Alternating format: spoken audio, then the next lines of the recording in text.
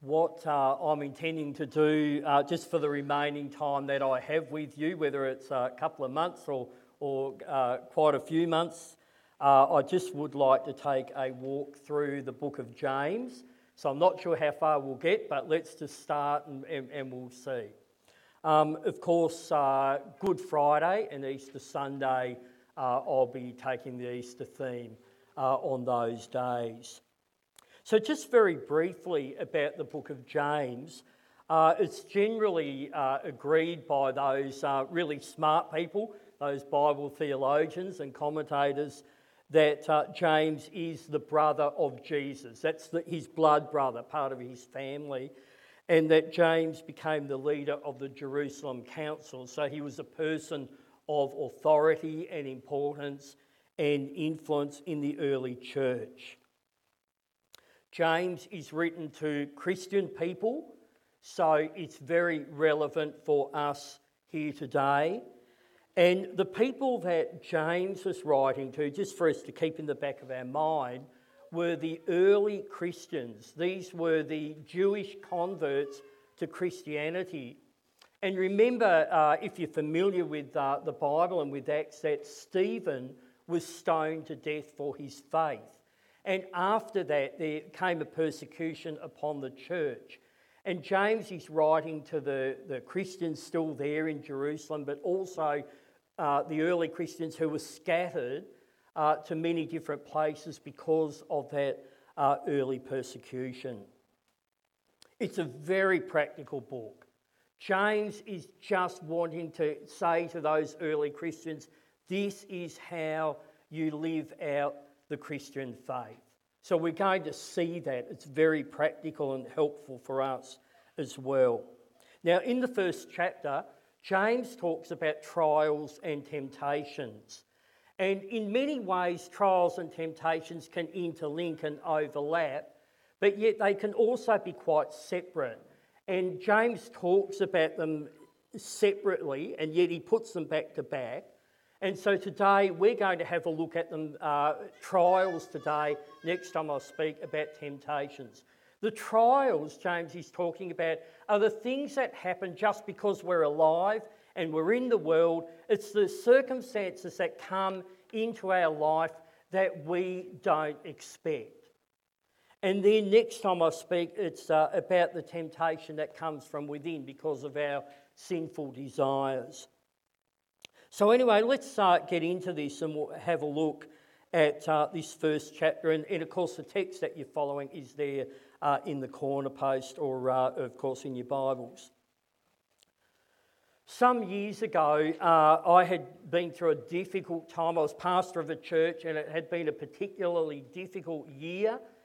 And I found myself at the end of the year sitting with my family in a plane and taxiing to the or down the tarmac to the runway where we were going to take off and go on holiday. We were heading off to Queensland for a few weeks. And as I sat there taxiing on that plane, thinking about shortly I'll be pressed back in the seat and flying up into the sky, I was just feeling quite elated because I thought, here on the plane, I'm not allowed to have my mobile phone on. No one can ring me. No one can knock on my door and bring me bad news. In fact, no one even knows where I am. And I felt really good, really safe. And then I thought, and soon we'll be up there in the sky and heading off for holidays. And it was like all those cares and burdens had suddenly come off my shoulders, at least for a few weeks. And I actually thought to myself, this is pure joy, escaping, pure joy. And yet, we read here in our text in James, in verse 2, James says this, Consider it pure joy, my brothers and sisters, whenever you face trials of many kinds. Now, surely that can't be right. I mean, going on a holiday, that is pure joy. Leaving the cares and worries behind. But facing a trial, James is saying to consider that pure joy. How can that be? I mean, the reality is that generally we do not welcome trials in our life. Is there anyone here who loves to have trials in their life? No. No, we don't welcome them, do we? And in fact, when we do have trials, we want them over as quickly as possible. In fact, sometimes when we face trials, we tend to think that our life has gone wrong. We think we've gone off track. Perhaps we are sinning. Perhaps we're disobeying God.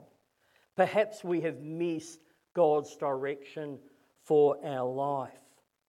Now, that occasionally can be the case, but James actually shows that that is not the usual case as to why we have trials. Because he says this, he says, whenever you face, he doesn't say the one time in your life you are going to face a trial. He says whenever you face trials of many kinds. So what James is saying is that trials are a normal part of our life. And we've just been through and still are going through a huge trial for the whole world, COVID-19. And it's been a huge trial in many ways to health. The social issues have been enormous and the economic challenge has been huge. And let's face it, if you're a conspiracy theorist and an anti-vaxxer, then COVID's still upsetting you. No one has escaped. But let's set COVID aside for a moment. Many of us have gone through all kinds of trials regardless of COVID. And pre-COVID, when it wasn't even thought of, we have spent years going through all kinds of different trials. People have faced griefs of many kinds. It might be job loss. It might be financial problems, relationship breakdowns, relationship tensions, illness, accidents, bereavement where we've lost people close to us. It might be that people have gone through study issues, mental health issues, and we could go on and on and on listing all the different types of trials that we might face in our life. But the question is, why does James say to consider it pure joy when we face the trials of life? Well, can I first have a look at what James is not saying? He isn't saying to actually enjoy the trial, in essence, the substance of the trial. He's not saying that. He's not telling us to pretend, and he's not commanding us to put on a happy face and pretend that the trial's not real. He's not saying if you fall off a ladder and you break your leg and the bone's sticking out and you're writhing in agony to say, oh, this is wonderful. Oh, I'm really enjoying this. I'm going to make sure this happens every month. I'm having a fun time. He's not saying anything unrealistic like that. Because suffering in itself, the very substance of it, is not good. But what is good is what God can do in the midst of the trial, in the midst of the suffering. That's what James is getting at here. And the readers of James' letter, because they'd been scattered, they would have been having some good times and possibly some difficulties as well. They may have been facing poverty, injustice, persecution, conflict, sickness, bereavement and griefs of many kinds. And James is not saying to his readers that they should go looking for hard times, because these things are not good in themselves. We aren't deliberately to seek to make our life hard. That's not what James is saying. Don't go looking for trials. So we come back to the question, why consider it pure joy in those challenging times of life? And we find the answer in verses 3 and 4. James says, because you know that the testing of your faith produces perseverance. Let perseverance finish its work so that you may be mature and complete, not lacking anything. So there is a progression here. Trials test our faith. And the testing of our faith produces perseverance. And the finished work of perseverance is maturity and completeness of character. That we're not lacking anything in our Christian character. You see, to be mature, to be complete in character, but maybe we could say having it all together, is a very desirable outcome for us. So anything that contributes to that, we can count as pure joy. Now, maturity, I'm going to talk about why is maturity so desirable. Maturity is desirable for us as Christians. We'll talk about that in a moment. But maturity is desirable in nature and in just so many different ways. We've got and have had over the past a number of dogs. And usually you get them as little puppy dogs, these tiny little, fluffy fur balls, and they're so cute and lovely. But I can tell you something, I don't like that time. Because those little cute fluffy fur balls, they're terrible inside because they make a mess everywhere. They chew up the wooden tables on your legs. They try and scratch the couch. They want to destroy things. They eat your thongs and your shoes that you leave at the back door. I love dogs when they are 2 years old. I'd rather have a dog when they're 2 years old, when they're fully mature and they can come inside and just be well behaved and not cause you any trouble. You see, maturity in dogs is good. We got some little silky bantam, little chickens. My daughter Sarah had always wanted them, and some years ago we got 3, and they're tiny little ones like this. And we took them home. But I didn't know that it took 7 to 9 months before they mature and start laying eggs. So maturity in chooks is a really good thing. We planted 4 years ago when we moved into our house some fruit trees, and they were, say, that high, and after 4 years they're that high.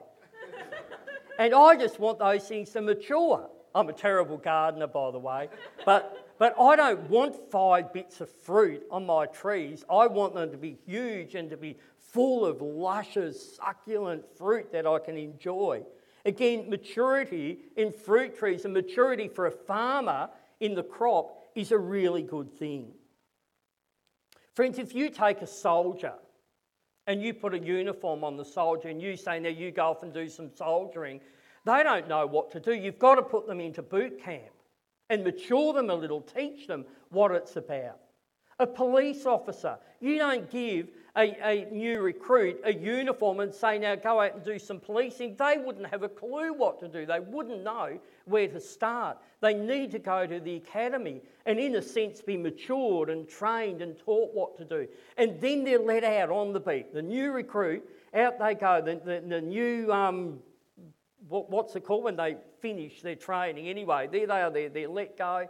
And the idea is that they get some experience and they're matured, and then they can be promoted and they can be over people and start to give orders. Maturity in every essence is something to be desired.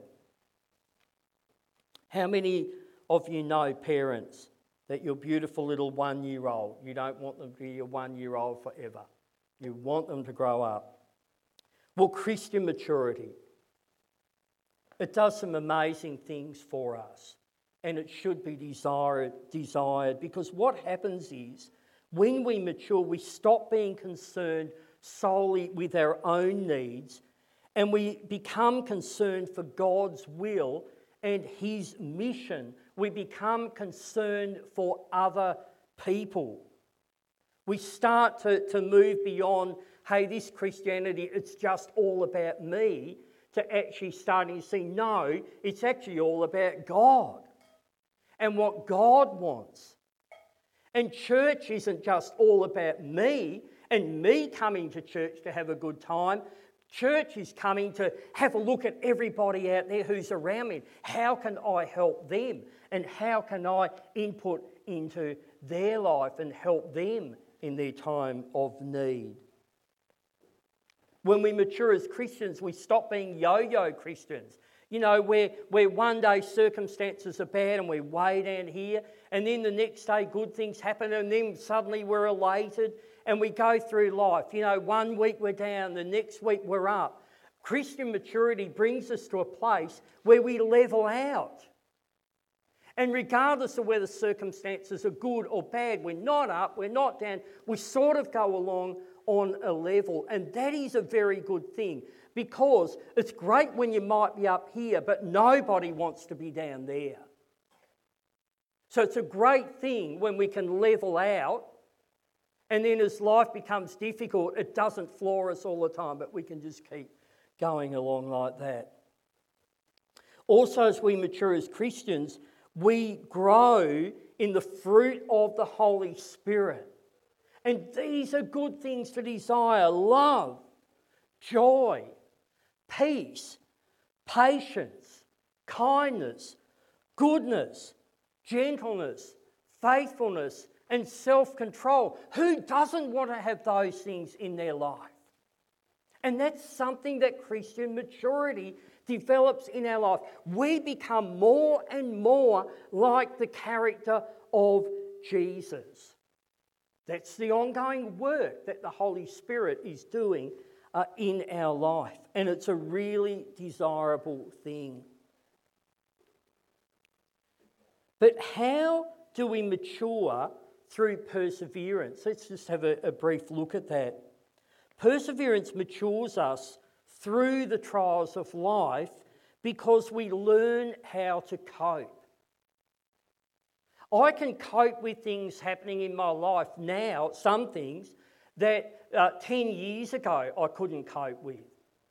20 years ago would just wipe me out. And now I can just cope with them because I've persevered. Perseverance has taught me. Through perseverance, we learn to pray. We learn to seek God, and we learn to trust God, so that when the difficulties come, it doesn't sideline us, it doesn't wipe us out. We can still focus on other people and God's mission besides ourselves.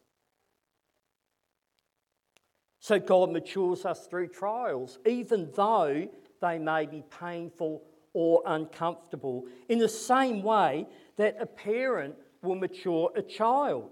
How many of you know parents that sometimes our children just don't want to go to school? Sometimes they might like to stay at home. Or maybe if you're homeschooling, sometimes the child might want to stay in bed a bit longer and not come to the table wherever you are teaching them.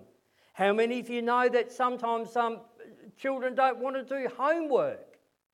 We had 2 children who loved doing homework, and one, it was like World War III every time we tried to get that one to do homework. But we make them, don't we? They have to persevere, because otherwise they're not going to mature in their learning, and they're not going to become well-rounded, responsible adult people. How many of you know that children don't always want to do their music lessons? And sometimes they just don't want to sit there and do their scales. It's boring and it's tedious. But we make them, because if they're going to be musicians that we want to listen to, they have to go through the time of trial. And thankfully to the Lord, we've got wonderful musicians who do an awesome job, but they have been through the trial. They have persevered in their learning, and we can be very, very grateful for them. Perseverance brings us through to maturity. Imagine the surgeon who's repairing somebody's heart. They have been through trial and testing and perseverance to come to that stage of what they can do. If I'm lying on the operating theatre and I say to the surgeon just before heart surgery, "Oh, how many times have you done this?" And the surgeon says, "Oh, it's my first time, but don't worry, we'll give it a good go," I'd be hopping off the table. But if the surgeon says, I know I've done this 20 times. And we've been through a lot of trial and a lot of perseverance, and we're getting some really good results. Then I'd feel confident and I'd say, okay, let's go and do this. And perseverance grows our Christian character, and it is desirable. We mature, we level out, we become full of the Holy Spirit and the fruit of the Holy Spirit, and we have a heart for God's mission and a heart for other people.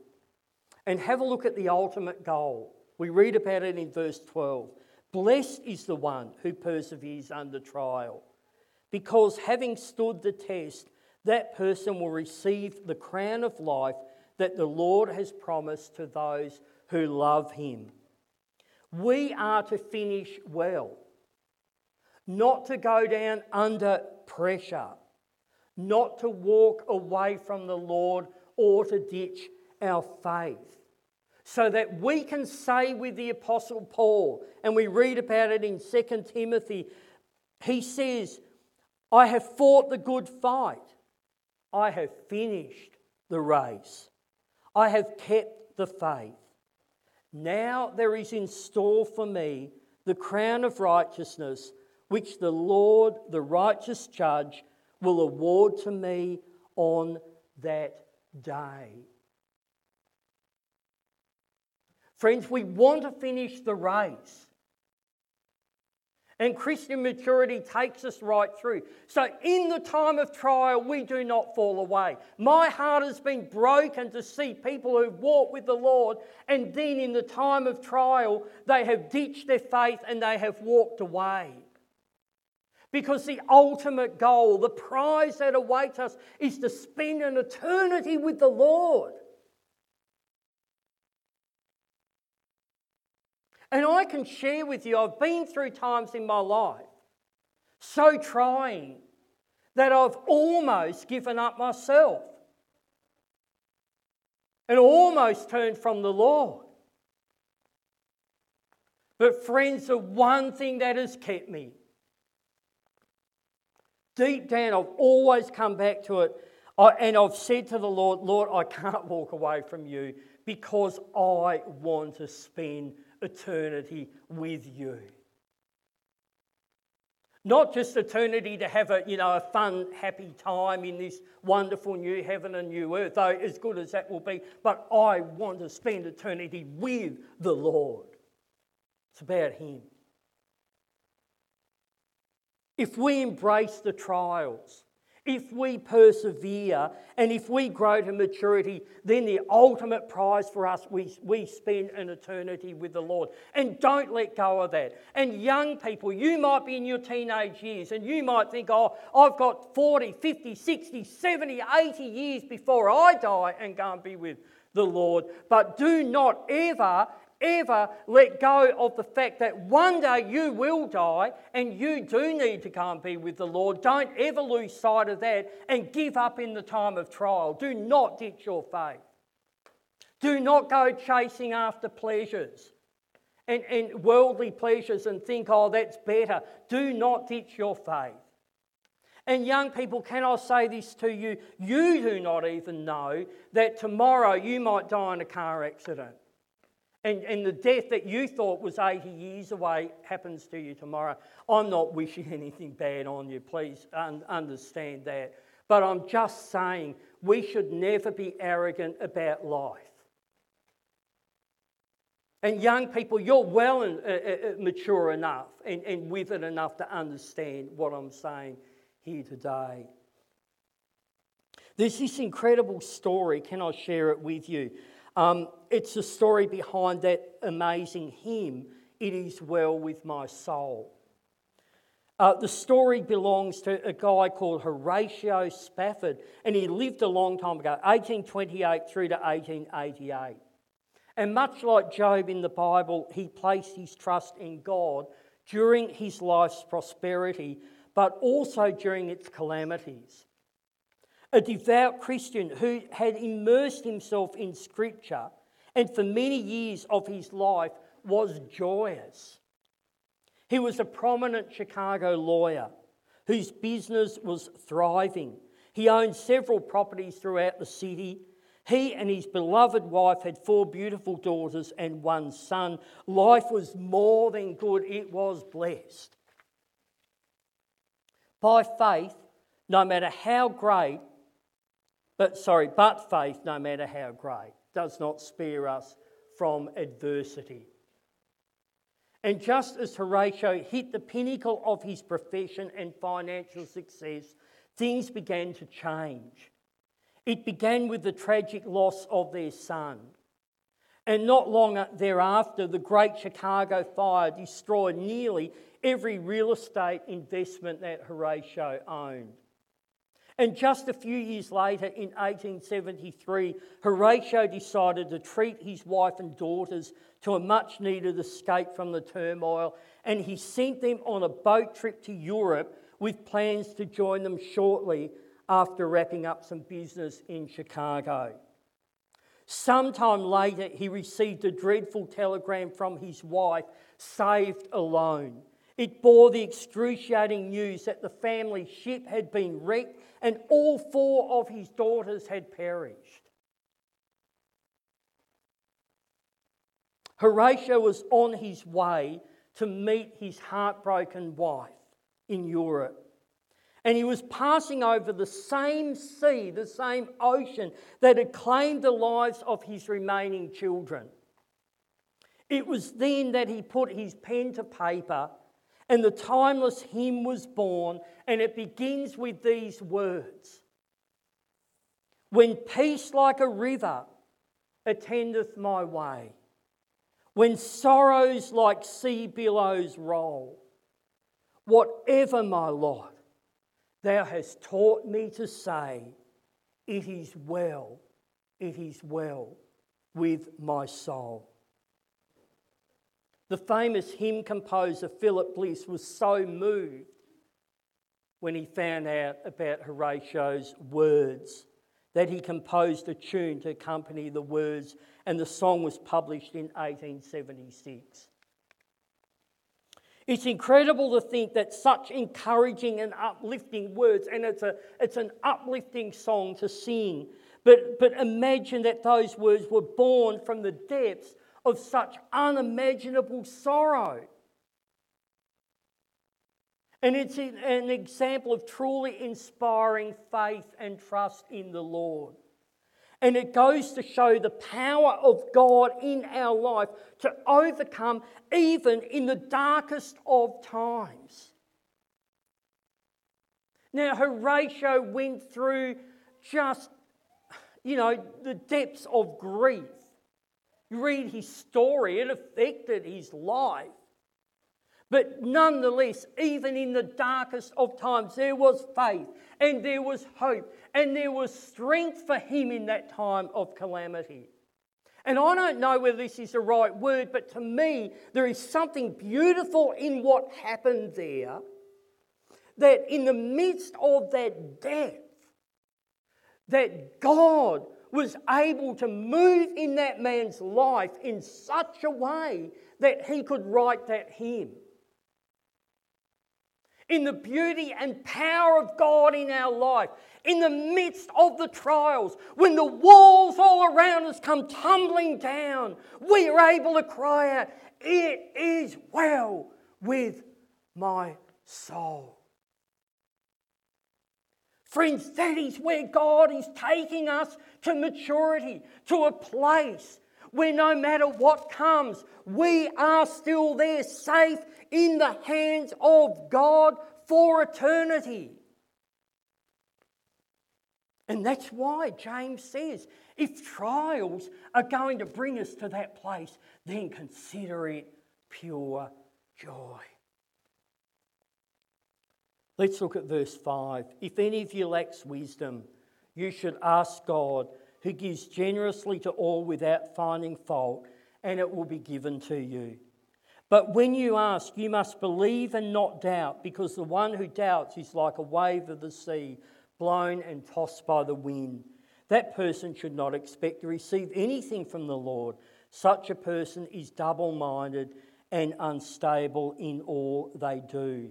Friends, when we're going through the time of trial, to be able to consider it pure joy, we need the wisdom of God.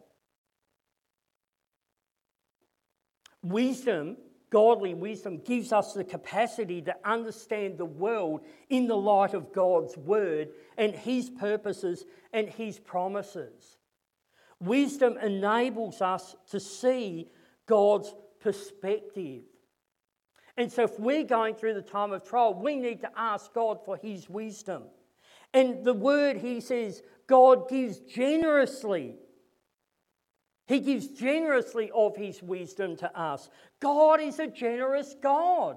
John 3:16, for God so loved the world that he gave his one and only Son, that whoever believes in him shall not perish, but have eternal life. Romans 8:32, he who did not spare his own Son, but gave him up for us all, how will he not also, along with him, graciously give us all things? Matthew 7:11, if you then, though you are evil, know how to give good gifts to your children, how much more will your Father in heaven give good gifts to those who ask him? God is generous and God blesses us materially. He gives us what we need, and spiritually, God gives to us abundantly. And to ask God for godly wisdom is good, and God gives it generously. Let's have a look at that again. Verse 5, if any of you lacks wisdom, you should ask God, who gives generously to all without finding fault, and it will be given to you. If we ask for wisdom, then God gives to us, to all of us. There aren't platinum frequent flyers who get preferential treatment. God will give to all of us without finding fault if we are willing to ask him for wisdom. We need to ask God for wisdom to serve him in the time of trial. And if we ask him that, then God will generously give us his perspective and his worldview. You know, even if you've been walking with the Lord for a long time, trials can disorient us. You know, because suddenly in a day, something can happen or circumstances can change and we're just knocked. Whoa, you know, what's happening, we say? What's going on here? And how do I cope with this? It happens to all of us. Doesn't matter if we've been walking the Lord for 40 or 50 years. When the trial suddenly hits, whoa, it just hits us. It's like a wave coming upon us. And we can be disoriented and think, what is going on here? But the mature Christian will ask God for wisdom. Ask God, Lord, show me what you are doing. Show me what is going on, and show me how I can endure and go through this situation in victory. Verse 6, but when you ask, you must believe and not doubt, because the one who doubts is like a wave of the sea, blown and tossed by the wind. That person should not expect to receive anything from the Lord. Such a person is double-minded and unstable in all they do. This may sound harsh, but God is just simply saying that we should trust him, for he is trustworthy. Don't trust him and then look elsewhere for answers. It's like the person who asks God for strength in life, but then goes to the alcohol cupboard and drinks alcohol so that it can top them up a little bit and help them through. Or the person who asks God for help in a financial bind and we ask God to provide for us, and then we go gambling to see if we can win money to solve our problem. That's unstable. And James is saying here that God doesn't want us to be unstable. If we're going to ask God for help, trust God for that help.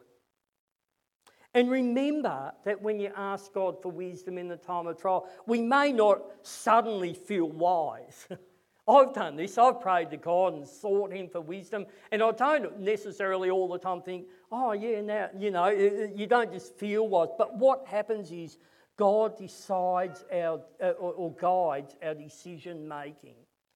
God helps us as we go through that trial. And these last few verses we'll have a look at, because it's a little bit strange in a way that James pops this in here. But verses 9 through to 11, he says, believers in humble circumstances ought to take pride in their high position. But the rich should take pride in their humiliation, since they will pass away like a wild flower. For the sun rises with scorching heat and withers the plant, its blossom falls and its beauty is destroyed. In the same way, the rich will fade away even while they go about their business. James is saying there that both the rich and the poor should trust God. The poor believer is spiritually exalted in Christ, and they need to get a hold of that, because poor people often get put down in life and oppressed and looked down upon. But they can be rejoicing because in Christ they are exalted. And the rich person who might think, oh, well, aren't I wonderful and I've got everything, they need to be humble, because ultimately they will die. And they too need God. Queen Elizabeth, I think she owns 6 palaces, 6 residences. Whether by, while she's the Queen, she's allowed to be in them, and some she actually owns through, inheriting them. And places like, Buckingham Palace and Windsor Castle and Balmoral Castle and Sandringham Estate. And I believe that at least 2 of those have got over 1,000 rooms. 1,000 rooms. I wonder whether Queen Lizzie, when she goes to those places, actually ever gets to see most of the rooms. Probably only lives in just a few of them. But compare Queen Elizabeth to a poor person who lives in a tiny 1-bedroom apartment. When the ultimate trial of life comes to the Queen or to that poor person, and the ultimate trial of life is death, when the ultimate trial comes, both Queen Elizabeth, both the rich person and the poorest of people, they both equally need Jesus. All the castles in the world aren't going to count for anything when your time of death comes. Prince Philip is there in hospital, 99, and if he passes away, it won't help one bit all the castles that he might have. The rich and the poor, we equally need to have Christ when we face that ultimate trial in life. Are you going through trials today? I'd be almost absolutely certain that there are just so many trials going on here in our lives. Look to the Lord. Look to the Lord for help, for comfort. Reach out to one another so that in the Lord we can help each other. Don't go through it alone. But God is doing a good work in you. God has not forsaken you in the time of trial. He's doing a good work in you, and ultimately He's taking you into an eternity with Him. But if you're going through trials, count it pure joy if the trials lead you to Jesus. Let's pray.